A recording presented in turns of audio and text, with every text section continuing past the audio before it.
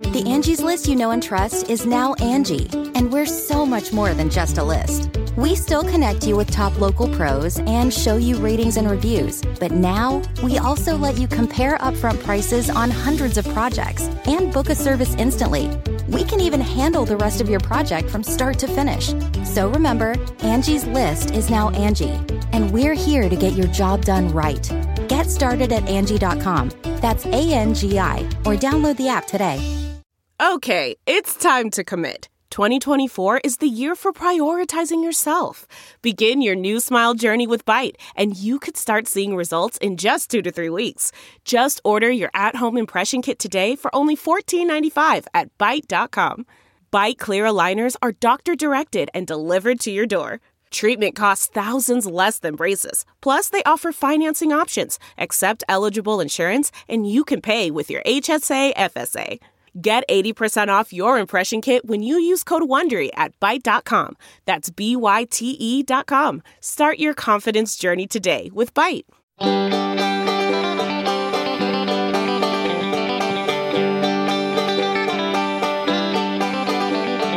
Welcome to the Caixin-Sinica Business Brief, brought to you by SupChina.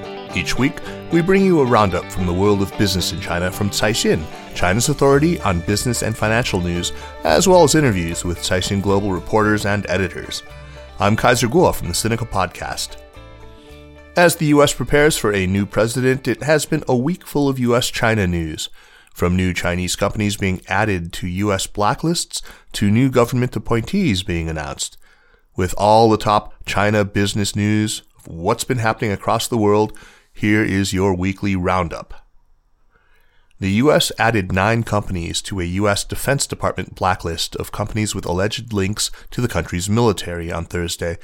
Included was smartphone maker Xiaomi and national aviation champion Commercial Aircraft Corporation of China Limited. The news caused Xiaomi's share price to tumble, as it means the clock is now ticking for Americans to divest from the company. Xiaomi responded by issuing a statement saying, quote, "The company confirms that it is not owned, controlled, or affiliated with the Chinese military and is not a, quote, communist Chinese military company, unquote, defined under the National Defense Authorization Act," unquote.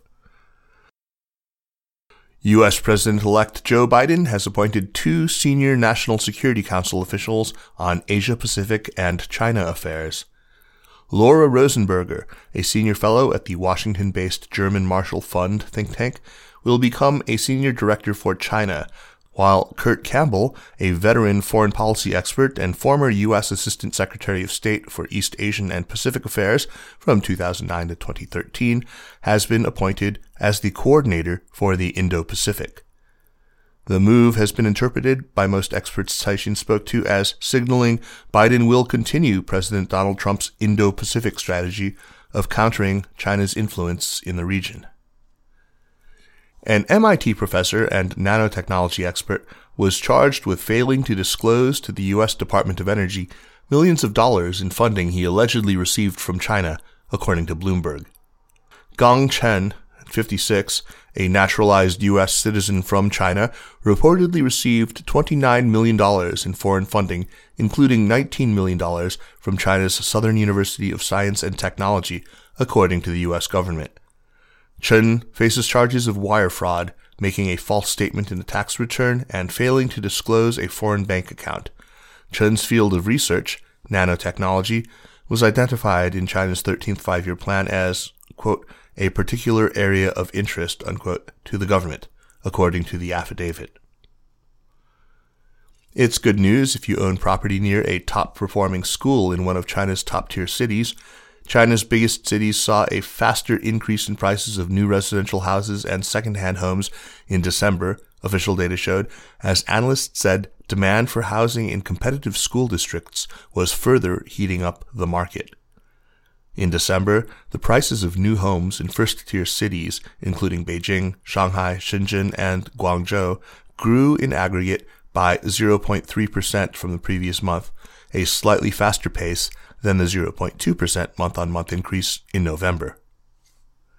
China's goods trade surplus hit a record high last month while exports rose more than expected, official data showed Thursday, as overseas demand for personal protective and remote work equipment remains strong while the COVID-19 pandemic continued to rage across much of the world. Exports rose 18.1% year-on-year in dollar terms in December, down from 21.1% in the previous month, according to data from the General Administration of Customs. The reading marked the 7th consecutive month of growth and beat the median forecast of 14% growth in a Caixin survey of economists. China's GDP grew 2.3% in 2020 as the world's second-largest economy was hit hard by fallout from the COVID-19 pandemic in the first quarter, but has been recovering steadily since then, official data showed Monday. China is the only major economy expected not to have contracted in 2020. A team of experts from the World Health Organization arrived in Wuhan last week to examine the origin of the COVID-19 pandemic. WHO Director General Tedros Adhanom Ghebreyesus had expressed disappointment earlier over Beijing's alleged delay in granting entry to the international team of scientists who had been due to set off in early January. In response, China's foreign ministry said that the delay was because necessary procedures need to be fulfilled and relevant specific arrangements need to be made. In a surprise twist, 2 of the team were denied entry after they tested positive for COVID-19. Let's turn now to Doug Young, Caixin Global's managing editor, for his take on something that's been making headlines in China. Doug, workplace grievances are very much in the news in China these days with some really tragic events. Let's start with what's happening at e-commerce giant Pinduoduo. Hi, Kaiser. Today I wanted to focus in on 2 stories, and the first one is Pinduoduo. But I do want to start off by saying, that these 2 stories both sort of they both have the same sort of issue at the center of them, which is China's private sector and especially the high-tech sector, which is very high growth but also very high pressure, is just filled with terrible labor practices and other practices that would just make anybody in the U.S. or Europe cringe. Things of money being withheld from people, people being sort of really heavily pressured into working super long hours without any extra compensation and so on and so forth. I often tell many of my friends China in some ways is more capitalist than the U.S. or the West, and these 2 stories both sort of show that. So anyway, the first story to get on is about Pinduoduo, which is like the big sensation that's challenging Alibaba. They're big e-commerce, but they're big on the low end of the market. And the story here is that they've had a couple of employees die over the last 2-3 weeks. The first case involved a woman in Xinjiang who was working in their grocery unit, and she got off work in the early hours of one day in late December, I believe it was, and just collapsed and died, and she was all of 22.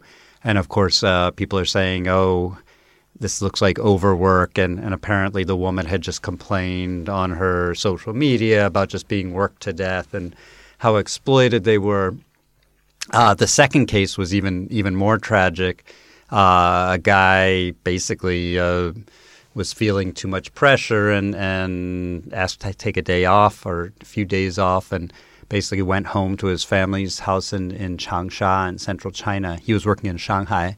And he just jumped to his death from his family's apartment up on, I think, the 26th or 27th floor of the apartment. And it's really, ignited a lot of debate about what in China is often called the 9-9-6 culture, where people are supposed to work from 9 a.m. to 9 p.m., 6 days a week.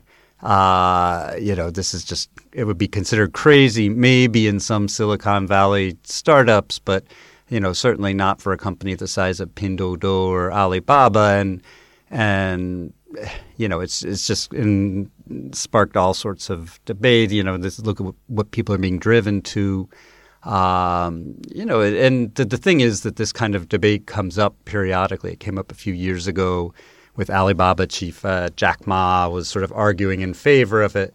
So it's certainly not a debate that's going to get solved overnight, but hopefully my feeling is that with time Chinese will sort of slowly come to their senses more and realize, I guess, the whole thing about the work-life balance that people talk about in the West. But, if you look at it, this is probably not that unlike the early days of capitalism in the West, where you had the sweatshops and people just being worked to death. Also facing a labor crisis and secondarily a PR crisis is Ele.me. Can you talk about what's happening there at the food delivery company? Yeah, Ele.me. So if we look at Pinduoduo as a case involving sort of white-collar office workers, Ele.me was actually a case involving sort of the more grunt workers, the delivery guys. Ele.me, for those people who don't know, is one of China's biggest food delivery companies, takeout dining, and they're very, very popular. Everybody wants to have their food delivered to their home. But these drivers are just under incredible pressure, and they drive all over the place. As you and I both know, no sidewalk is safe in Beijing because they're just constantly everywhere, and they're under huge pressure to make dozens of deliveries a day, and that's how they get paid. So anyhow, this story is basically about a driver in another city in Jiangsu province called Taizhou. And the guy basically wasn't getting paid by his employer, which actually wasn't Ele.me. It was one of Ele.me's agent companies. And they basically withheld something like 3,000 or 4,000 yuan, which is probably about $400 or $500. But, that's a lot of money to these guys. And the guy set himself on fire. And reportedly, some people around him quickly put the flames out and stuff. And he reportedly said he didn't want to go to the hospital, right afterwards because he wanted to settle his score with the employer. That's sort of obviously how angry he was.